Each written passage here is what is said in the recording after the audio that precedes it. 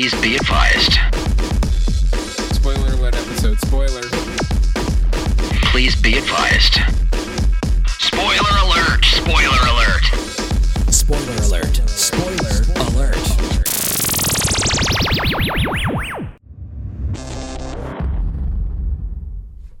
Oh, yeah. Black Panther spoiler app. Spoiler app. Yeah.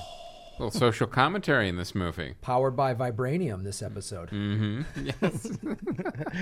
Not just Cap Shield. No. Mm-hmm. This is movies like, I love doing the spoiler ups on the Marvels, but this movie is very significant for more than, Yes. It's not just a great Marvel movie. It does so much more in terms of.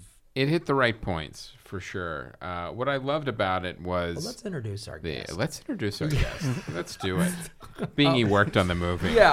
I'll just watch you guys talk. We just wanted you to come and watch Chris and I talk. Yeah. Is that weird? He's here, and he's in full Black Panther regalia. Garb. He has a Black Panther hat, and show me your shirt. Wakanda forever. This is awesome. And Black Panther crew thing on the back as well. Crew gear. Crew gear. We were trying to see if he had extras to give us, but he won't because No. we weren't worked on the crew. And I'm like, who's Right. going to know? There was It's not 300 because I can't, it's because I won't. Yeah. Well, it's Hollywood. Yeah, it is. Yeah.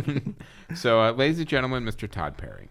Hey, everyone. Yeah. Now, Todd was the associate visual effects supervisor on Black Panther. Now, as we know, for a movie like Black Panther with all the visual effects, there were probably like 6 people that worked on that. Yeah, Visual effects. 7, Yeah. maybe. I was hilariously trying to see your name in the credits, and I was like, this is never gonna. I was just hoping it would come up like Todd Perry. 15,000 people. It went by so fast. I think I caught a glimpse of you towards like I think that I saw Todd. That's all I got to see was Todd. Why don't you So- explain to everybody like what your job was and the process and everything, so they kind of understand? All right, so I was a visual effects supervisor on the facility side, which means that I'm on the post and the studios that do the effects work, rather than on the studio side, which is they're on set and they're working with the director and the DP and the producers and everything, and they wrangle all of the shots. So I was with Method Studios. Industrial Light and Magic was another studio. Scanline was another studio.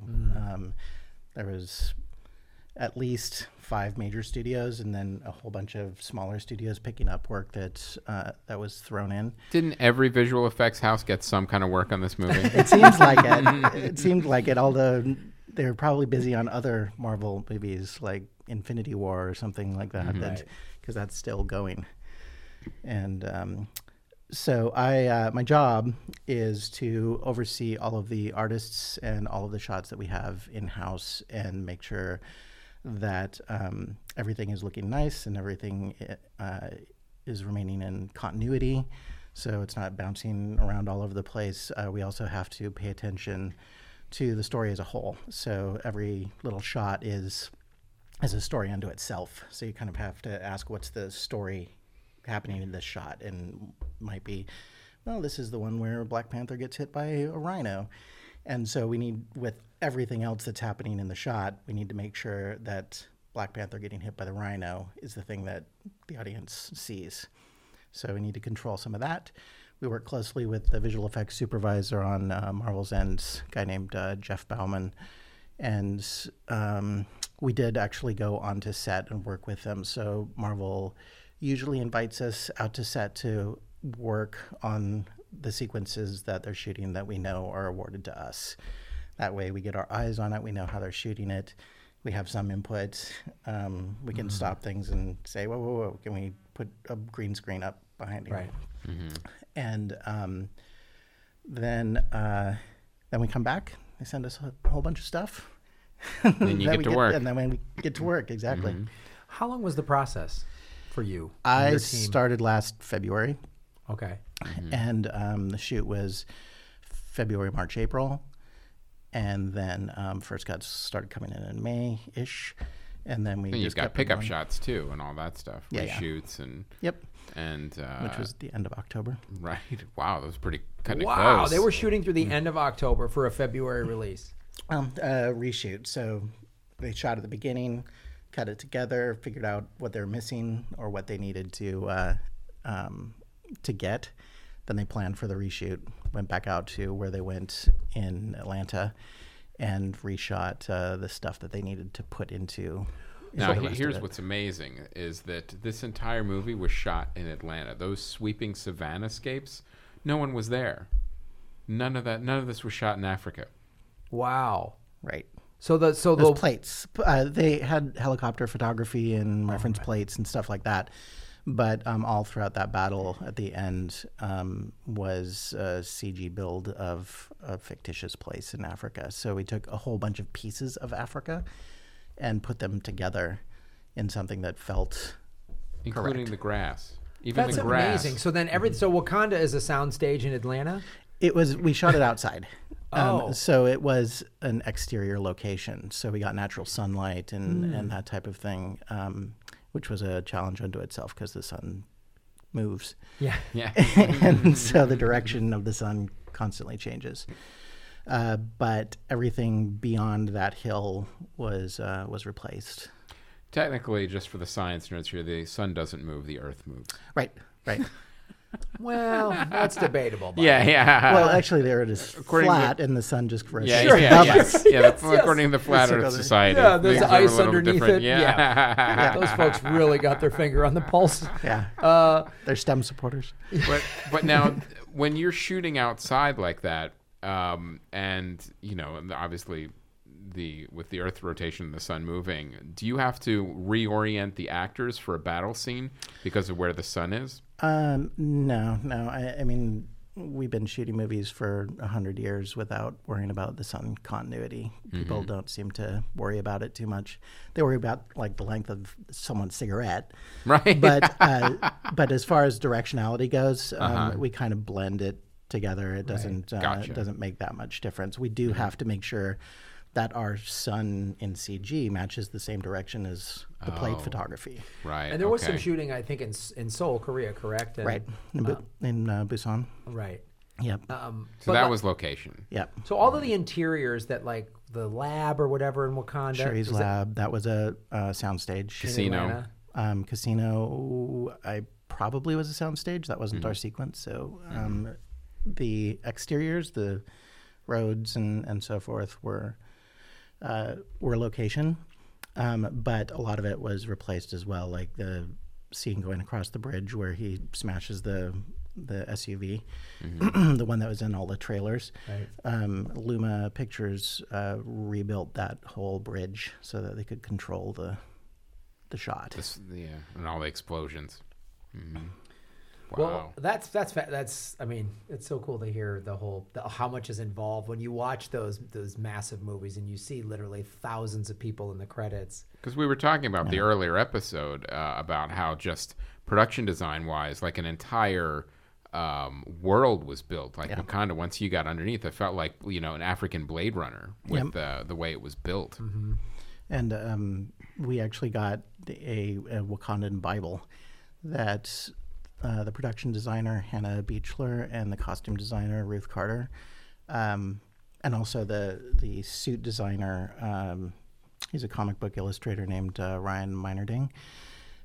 They put together this 400-page document of imagery, and it was the history of Wakanda, how vibranium works, what vibranium looks like in all its states. The city that we go through, the Golden City, they broke that up into this is the University District and this is the Merchant District and this is even though you don't see that in the movie, it's building the history of the entire that stuff community. Is so important. And when we talk about movies on this show that we're like, oh, it just failed, it missed the mark, it didn't. They didn't do that much work. Right. The movies that you're like, oh, they just slapped together. Now just make it look like this, and you're like, whereas when you watch a movie, well, there's an attention to detail. There's so much stuff that you aren't even aware of, that there's a University District of Wakanda. Right. But that's what good filmmaking is. Yeah. It's all of those little things that add up. It's like a good actor, like that has their whole backstory in their head It's not in the script. It'll Right. never come out on camera, but the actor does that, so they're bringing a full 3-dimensional person to the screen. Right. Yeah, absolutely. And that's what counts. Yep.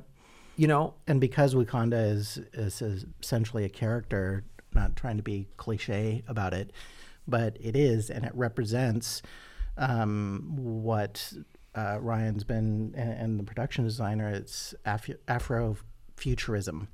So it's this idea, it represents an idea that a society can evolve technologically and so forth, but it doesn't have to lose its tradition.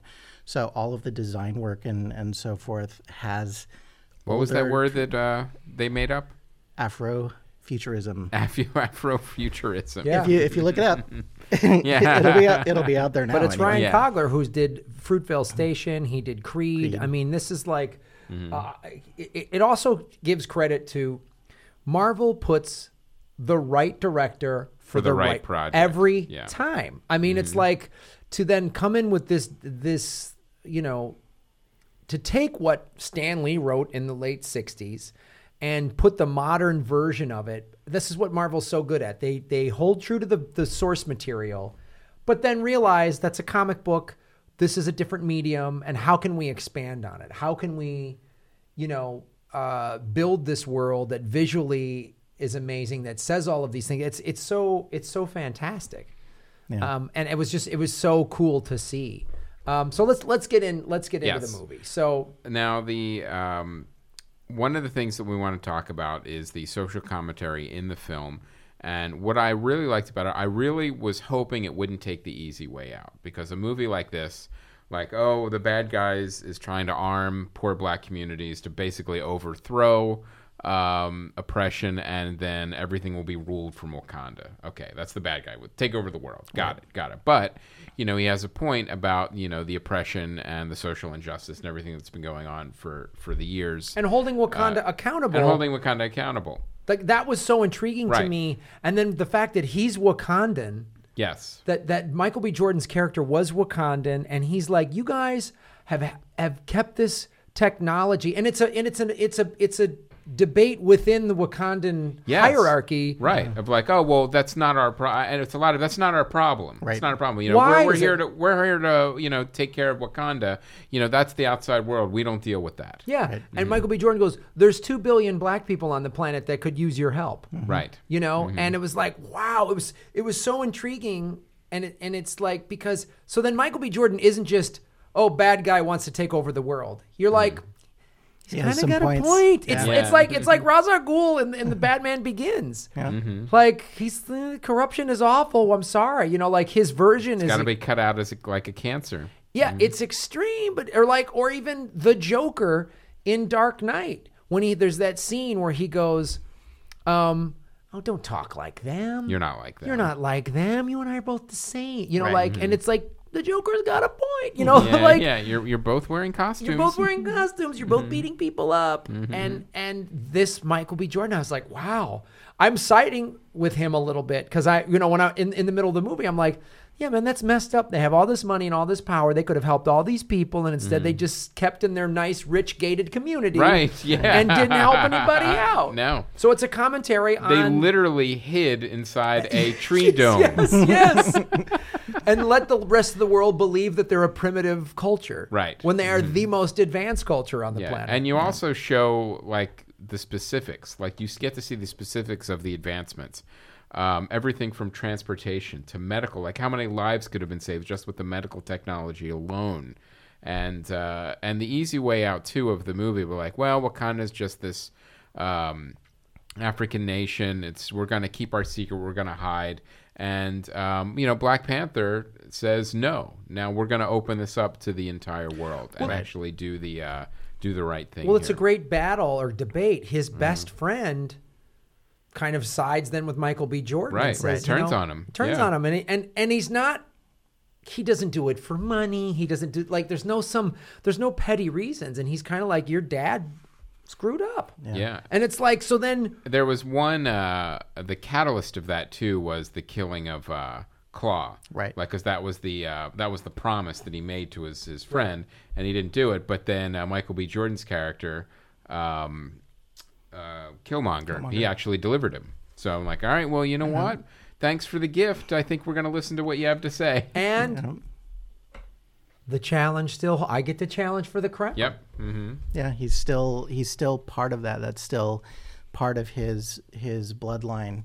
So even deeper than that, that means that Eric Killmonger represents African Americans who have been pulled from Africa and separated and left. So there was the point where Killmonger goes into the ancestral plane and sees his father, and his father says, they're going to treat you as an outsider. They're going to think that you're lost.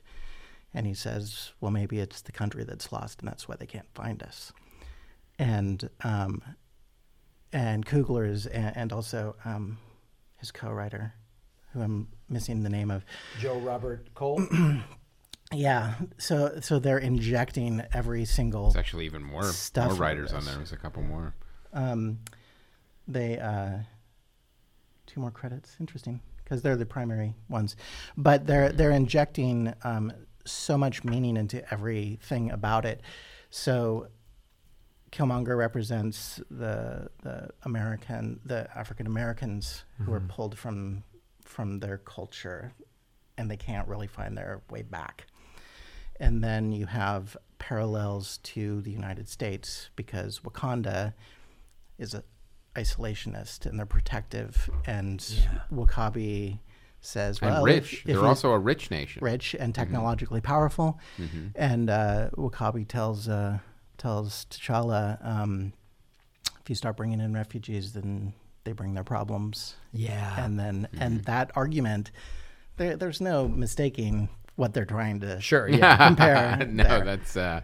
that was pretty on the nose. Well, that was great too, and it also is showing, it's the argument of, so America is the richest country in the history of the world, and the wealth inequities are greater than they've ever been. And America, has all this poverty, all this crime, and then the wealthiest people ever are living here. And what could they do? It was like the 1%ers they did it. There's 62 wealthiest people on the planet have as much money as the bottom 3.5 billion people on planet Earth, right? Yeah. And they literally have combined of trillions of dollars. If this 62 people were to give away half of their money, they would all still have hundreds of millions, if not billions of dollars each. They could raise up the bottom half of the planet's life. They could change people who are in destitute poverty and slavery type situations and awful. These 62 people in real life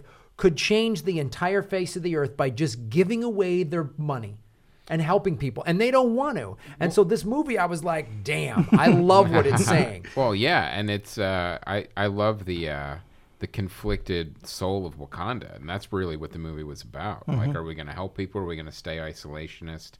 Are we going to use all this power, technology, and wealth to help people? Or we're not going to? Although I will say that, I liked the villains a lot in this movie, almost like more than the heroes, because they were really interesting. Especially like the backstory of Killmonger. Like you wonder, like, well, if T'Challa's father had taken him off that basketball court after killing his father, taking him back to Wakanda, what might have happened? Right. What if he would have raised him? And the other, I love Ulysses Claw. God, that's just the crazy arms merchant with the gun hand. Yeah. I'm like, I was kind of sad to see him die because he was such a fun character. He died kind of early, but it was. I loved him because he was very much kind of a MacGuffin. Because you thought the whole movie's going to be about getting him back and getting him back there. No, we got him done. Yeah. Guess what it's really about? Right. And that's the thing. Andy Serkis plays a lunatic so well. Yeah. So great. He's such a great bad guy. We were going to say, like, he does great even not mocapped. Yeah. So he's a good actor. Yeah. He and Martin Freeman are the Tolkien white guys. Yeah. And we were talking about the regular episode. I mean, I love Martin Freeman. And I understand. Yeah, I forgot they were both in Lord of the Rings and The Hobbit. Yeah, I understand that like it makes sense to have a CIA guy in the plot, but I almost felt a couple times like, they shoehorned in the white guy, like, so we don't want to bum out white audiences. I don't care. I think that type of white person is already offended at this movie, so fuck them. Yeah. You know what I mean? Like, if you like comic book movies, Like it doesn't matter. Your ethnicity doesn't matter. You're just like, this movie's awesome. The CIA operative, like in the weapons deal, like we were talking about before, made sense. But like when he started hanging around, I'm like, now he feels kind of shoehorned in a little. And why bit. does he need to ride the plane? He is Everett is part of the Black Panther mythology throughout the comic books. He's basically the Felix Leiter to James Bond. He is the envoy of Wakanda to the United States. Right. That's what he becomes anyway. So that it could be a little more set up in this movie with Sure. that character, that where we'll see him again and it'll have probably a more pivotal role in Black Panther. Is Black Panther 2 been announced yet? No. It will I think everybody's asleep and resting after delivering this one. It's going to be announced soon. Yeah. The box office receipts are still coming in. This announcement's coming soon. We're going to wait a little bit, see how well it does.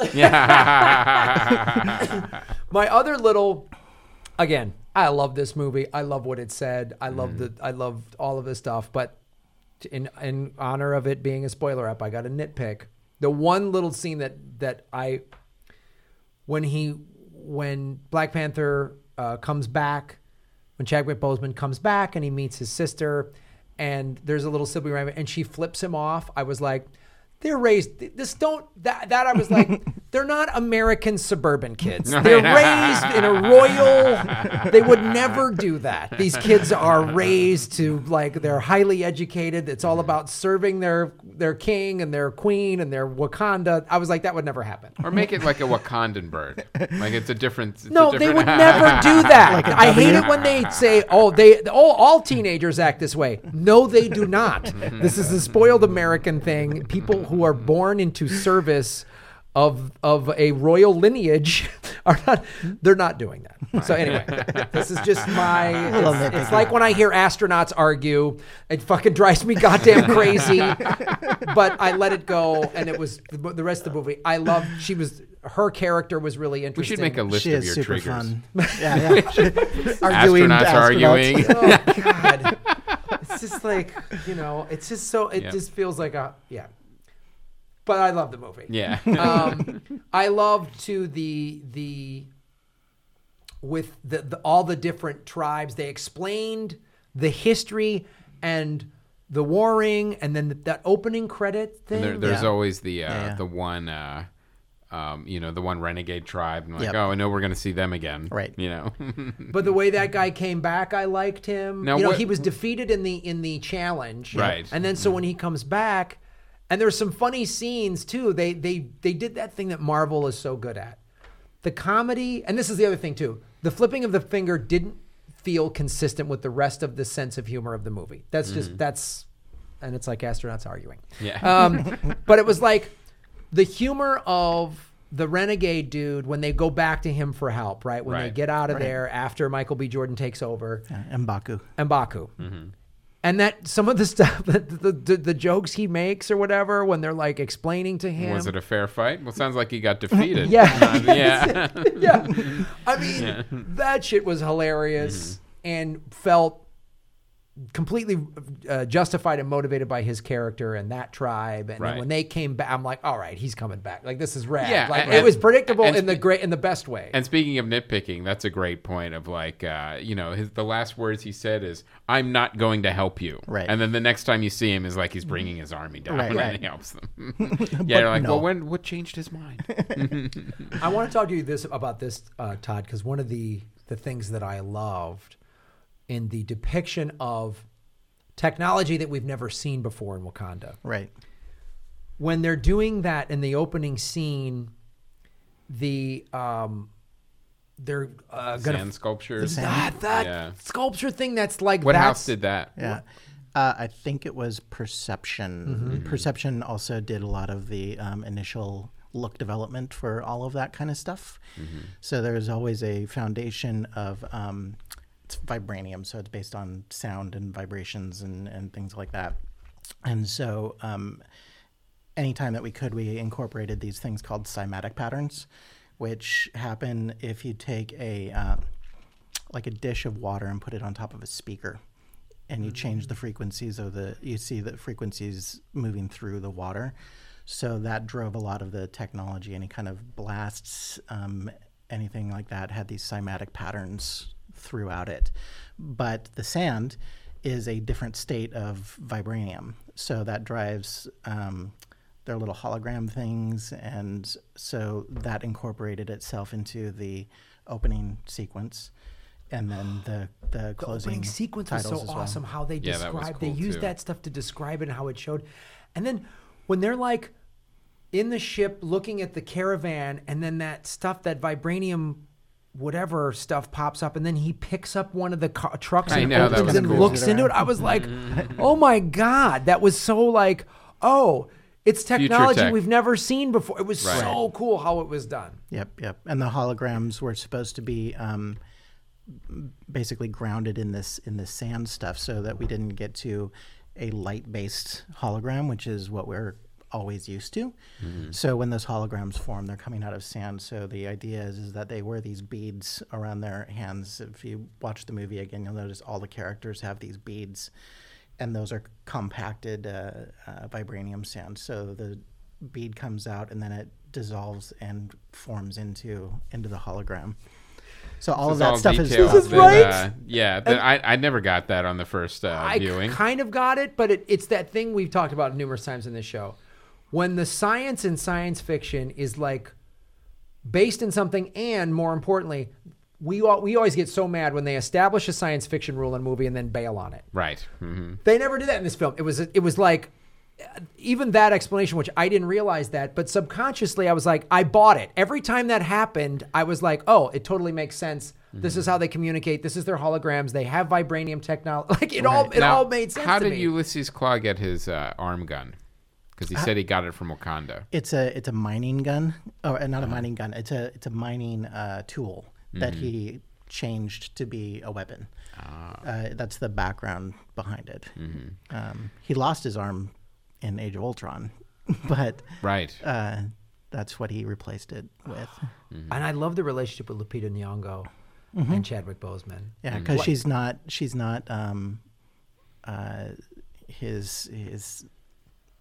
sidekick, or his. I mean, he fawns over her, but she's such a strong character that she doesn't fall into the girlfriend's. Well, she's the spy. She's the spy. It's so great. He says there's one line in there, and I forget it specifically, but I'm paraphrasing. Is like, "Boy, your stubbornness is why you will never be queen." And she goes, "My stubbornness is why I would be a great queen." Right.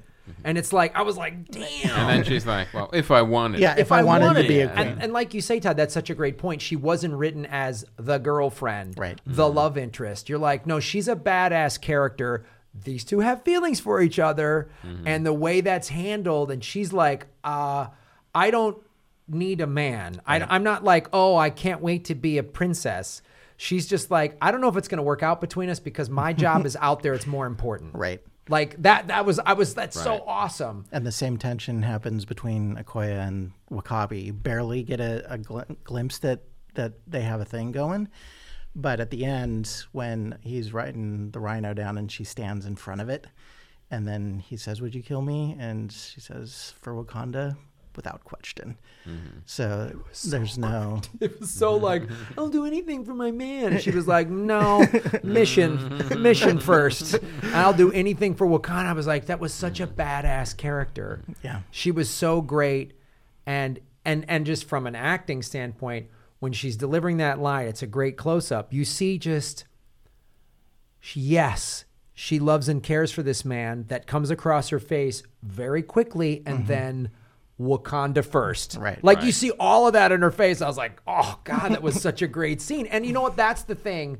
Why, if she would have gone, "Oh, I'll save you," I would have been like, man, a warrior wouldn't have done. You know what I mean? It would have been my astronaut argument. You know, I would have been like. So they all stayed consistent with this, With the characters. with the Yeah. characters, and with Wakanda, and what this fictional royal, super society, superhuman, this advanced race with all of this technology and all the mistakes that they made. Yes. Including the ostracizing of the fifth tribe. Right. You know, the gorilla tribe. I will say The Jabaris. Yeah. they called it the Gorilla City, home to the Man-Apes Jabari tribe. Yep. Was originally set in a rainforest, but Ryan Coogler felt that was too obvious and suggested it move to a snow-covered mountain. Not to be confused with the DC Comics Gorilla City, because I think each one has their own Gorilla City. I think so. Well, let's Different talk about mountains. the ending a little bit, because I did so Which one?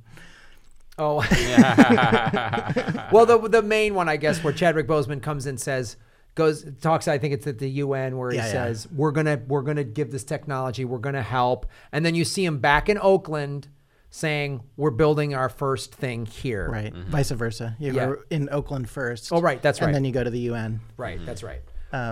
But that was originally that was much more expansive. Like you saw all of what Wakanda was doing for all of it, like making wells for. Wasn't that one of the stingers?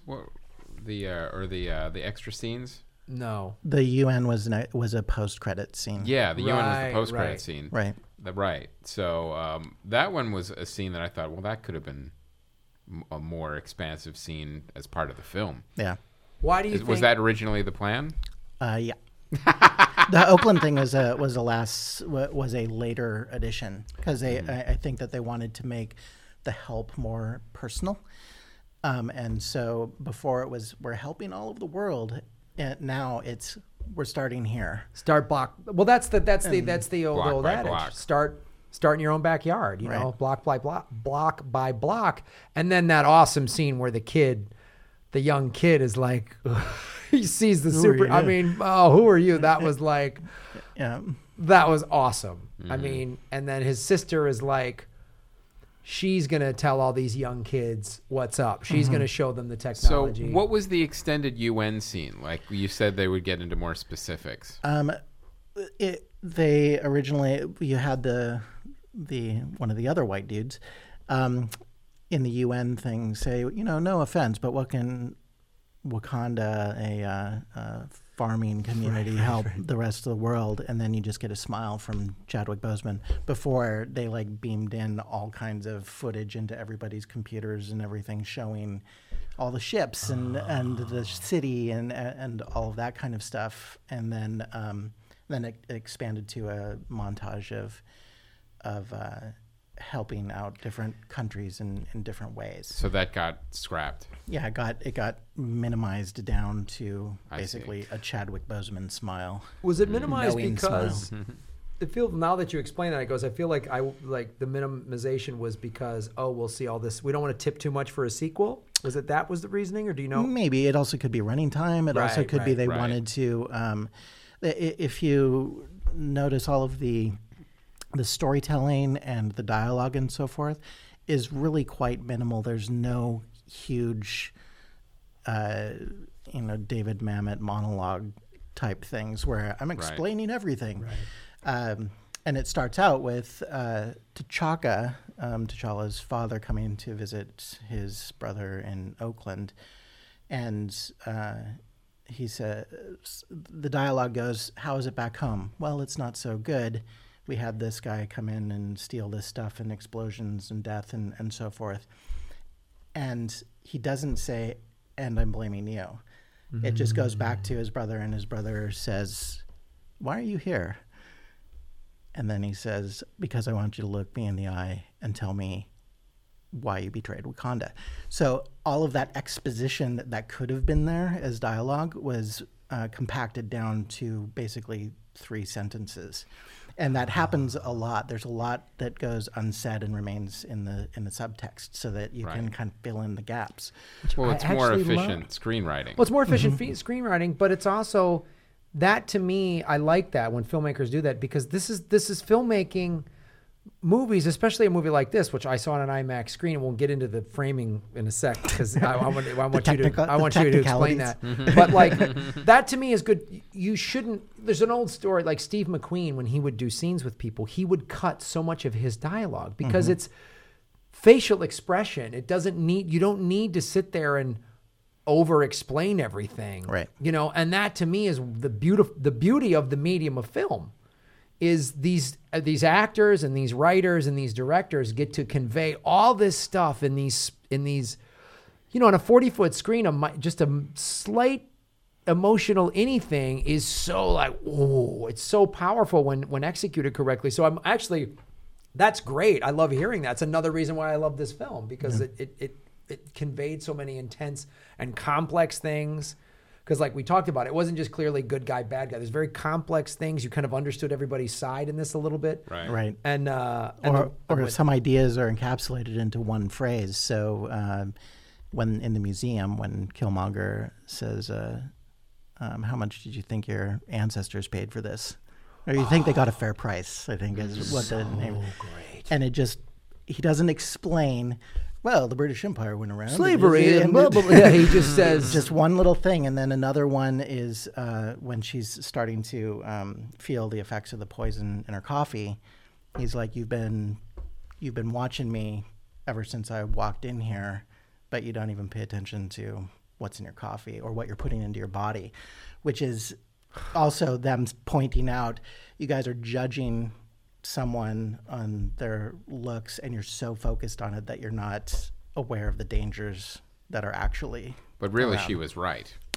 She was right. Yeah. But it's a good, no, but there's a social commentary I love within that little phrase. Sure. I mean, it's a Absolutely. big social comment. You talk about America, you know. And it's such a succinct phrase. Like the whole movie, like you're saying, is full of those like little just nuggets that get the point across in the least amount of words possible, which is really interesting. Right. We had to maintain the lie. Stuff like that. Mm-hmm. And it was so great. It was like all this great social commentary. Except Ulysses Claw talked a lot. He was super chatty. He was, and but it fit him. Like it. He would be. You could see him running his mouth. And he was just he was sort of, I mean, he was two-dimensional, but in a good way, not in a like but like, oh, we just need a crazy fucking wingbird. You know, we just need a goddamn wingnut bad guy that we're going to hang this MacGuffin on. Mm-hmm. And then when he goes away, it's like, oh, then we get into the meat of it. Like it was, I loved that. And something about Claw and Ross, as far as their representation of the white society. And I picked up on this with the first trailer, because the first trailer opened up with that dialogue between them and Claw saying, talking about Wakanda. So Claw represents the white society that wants to subjugate, oppress, take the resources of the African continent. Ross represents the ones who misunderstand who they are. They have nothing against them. They're nice people, but they're farmers and right. So it's more of a almost an entitled liberal stance of we're going to accept them, but they're just them. And then the other guys are like, we're going to take advantage of them. So those two characters represent those two sides of that white society. That had to be intentional. I'm almost certain of it, and that's why it opens that trailer. And everyone, lost their minds. They're like, "Why? This is not a black movie. Why are they start out with the white guys?" Well, this is why, because it's representing how white society views this. They both view them negatively. Right. The liberal thinks they're viewing it, but it's very condescending. Like, well, the blacks aren't as smart, so we have to help. We have to help them. We have to help them. And it's white man's burden. Yeah. And so it's like, I love that, and then I love like Claw's dead, and Ross is just this sort of bumbling Clouseau type guy. Yeah. Who's like he wants to help. He could fly the virtual plane. Okay, he could fly the virtual barely, plane. But he was like That's so because he's a pilot though. He was a pilot, and she made the sand pilot cockpit the way that so he could fly it. She had to dumb it down for him. Like when he got to Wakanda, he was the big arrogant CIA guy. Like, okay, little poor tribal people. He's the colonizer. He's the colonizer. And then when he gets that there, was funny. They called him colonizers. And then he gets there, he's like, oh Jesus, and which is even more appropriate, being he is really British. Yeah. I know. It's just, He could relate. Yeah. But yeah, I liked so much of the social commentary. It was fantastic. I'm loving to see more and more of. Well, it's interesting how a movie like this could have gone too far in either direction. It could have been an empty, CG-filled, just like action fest. Missed opportunity. Or it could be like so heavy with the social commentary that you're like, oh my God, we get it. Like it was... like Avatar. Right. Which was visually amazing, but was so just like I was expecting. It was one frame away from just protect the environment flashing on the goddamn screen. You know, where this was like, so like you say, so succinct. It was so, they didn't have this long explanations verbally. They just handle everything. You're like, oh, got it. Boom. Love it. Mm-hmm. Yeah, I like how it showed Wakanda was not perfect. There was a lot of mistakes that the kings made, that the society made. All of his ancestors, and he calls them out. Yeah, and he calls all of them out. Like, I'm not gonna die here. I'm gonna go back and fix your shit. Yeah.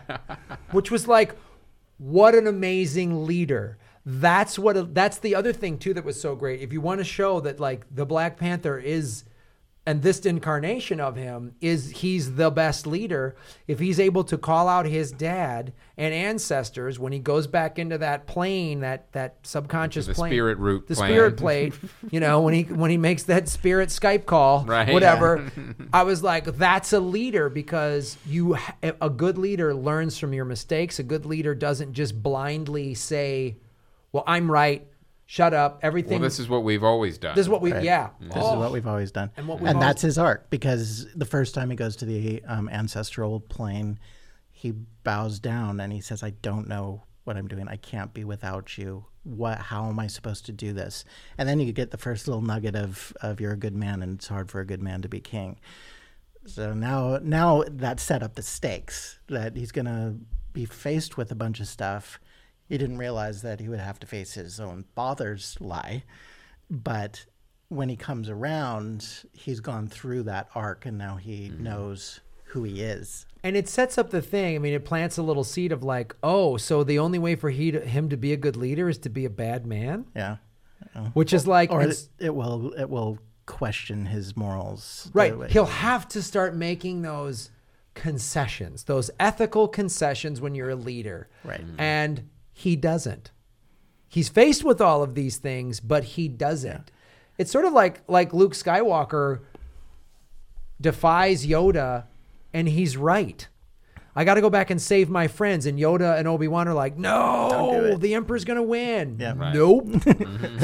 You know, he did what was right. He did the morally right thing, even in the face. He didn't listen to Force Ghosts. No, he didn't listen to Force Ghosts.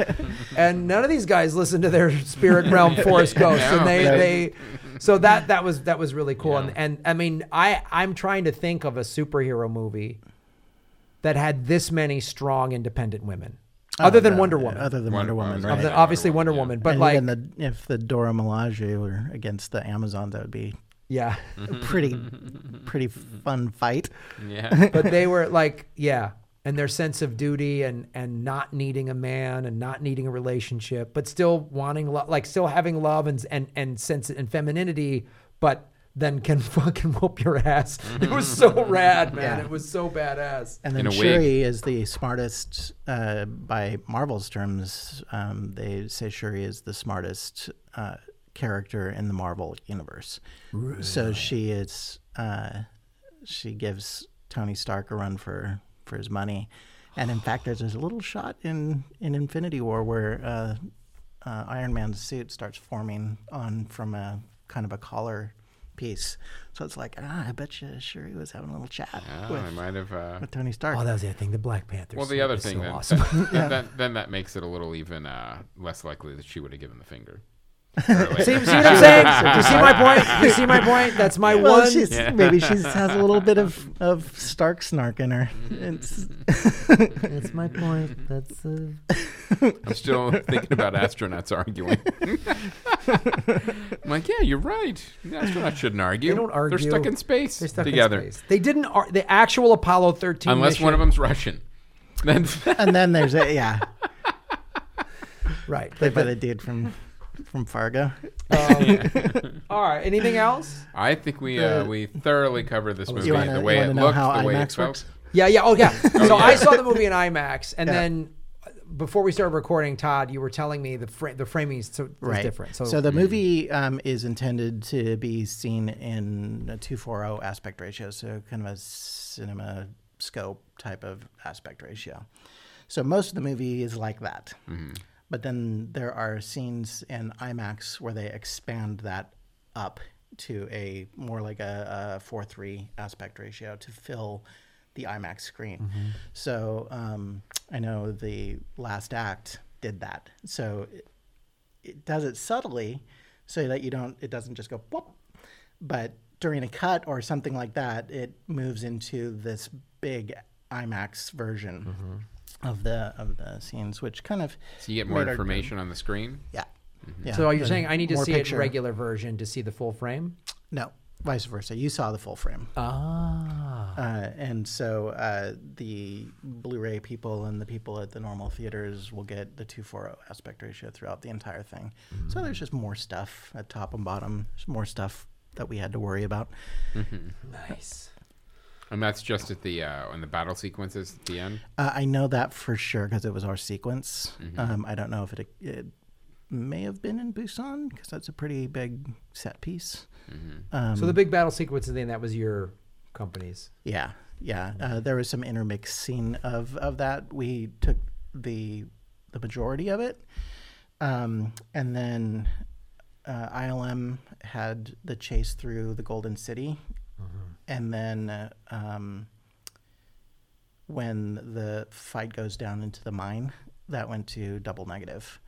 So we have the shot where he tackles them, and then they're falling and they're fighting as they're falling, and then they hit the tracks, and then it cuts to double negative shots. So we were like cutting back to back with another facility. So there's a lot of shared stuff going on between the studios. Like we developed the Black Panther's suit, Killmonger's suit, and then we passed that to everyone else who needed it. So anytime you see those suits, they're completely replaced all the time. Oh, wow. Cool. And some of it was because on set, when you're doing stunts and stuff, the suits get damaged, they rip, stuff like that. But also, once we started getting into it, the suits evolved and they changed their design. And so that made it so that it was required that every suit was replaced later. Nice. And well, yeah, I got to see this movie again. So I'm glad love you it. liked it. Three white guys enjoy talking about it. Exactly. It was fantastic. It was like it's a great film. First and foremost, it is. It's fun, great Marvel. Like all good Marvel movies, it's very unique in its genre, yet still fits in the Marvel universe. And we're going back to Wakanda for Infinity War. There's a giant sequence. Fuck yeah. So we had to share stuff with them too. Yeah. It's like, oh yeah, that movie. That's so cool. So yeah, and then the social commentary and 95% of the cast is black. It was I mean, I just love it. It was great. It was like when I saw Wonder Woman, I was like, finally. Yeah. Mm-hmm. Finally. Like let's make this there's plenty of room for this. Yeah. Yes. It'll be the same with Captain Marvel because it'll be the first Marvel solo female superhero. Good. Right. And so there will be a lot of emphasis on it. That was the one thing DC got right. They got the first one out of the gate. They did. That's where they beat Marvel. That's where they beat Marvel. But yeah, this is great. See the movie. Can't wait to hear your guys' comments on it. Yep. Put them on the YouTube page and the Facebook and all that other stuff. So Todd, where can people find? Oh wait, you know what we didn't do there? Our Patreon sponsors. Oh, yeah, snap! The Audacity Performing Arts Project, a nonprofit working to bring after-school performing arts programs to public schools. The Audacity's primary goal is to serve those schools who cannot afford their services. They rely on community donations to keep the programs alive. CFN fans who support Audacity with a $25 donation, normally $30, receive an amazing Audacity t-shirt. That's cfnaudacityperformingarts.org to learn more. And also, supplyanddemandinvesting.com. Because planning for retirement should be as easy as planning your next vacation. It just takes longer. $50 a month on the Patreon will read your business and website every episode. Yep. It is the best advertising deal on the face of this earth. Yeah. Take advantage of it. Take advantage of it. Yeah, Plug Todd, it. Plug it. Book it. Todd, where can people find you online? Can they see your work? Follow you on the social media? I am Offer you money for that cool Black Panther hat? I wonder if I could get in trouble for that. I'm selling swag. I'm sure you wouldn't be the first one. Probably not. You can find me on Twitter at teaspoonvfx, and I'm on Facebook and I'm on Instagram. Same credentials. I do write tons and tons of little movie reviews on Facebook, which then gets kind of linked to Twitter. So I try and do every movie that I see, which is a lot. But then I went to see the Oscar shorts, like the animated ones and the live action ones and the documentary ones, and it was like, oh my God, 15 reviews, and I got to make a choice of which one I think is going to win. So sometimes I fall behind. Well, thanks for coming down here, man, and really sharing. It was really cool to get somebody that worked behind the scenes on this film. Give us some, insider info. So great. It was like I learned a lot on this episode. And we want to thank Todd again for doing the animation for Earbuds, the podcasting documentary. Yes, he did. That's right. You guys didn't know that. The animated scene in the beginning of Earbuds is Todd Perry did this. He's a podcast fan. And we have a feature project we're all trying to. We do, and Todd will be a part of it. We're a couple. Mm-hmm. We're working. Yeah, we got a couple. We're pushing forward. Also, Todd's going to do he doesn't know it yet, but he's going to do a movie recommendation for the Patreon supporters, the $5 level. Yes, he is. A movie recommendation. Yes. Think about it. Wow. You have 5 seconds. Yeah. All right. Well, that's our episode. Old or new or Anything. whatever. It can be anything. Yep. So go to Patreon at the $5 level. You'll hear Todd be forced at gunpoint to give this yes. Please. He thought he was done. Nope, you're not done. Thanks, everybody here at ATC. My name is Graham Elwood. And I'm Chris Mancini. And as always, remember, Han shot first. Killmonger. That was great.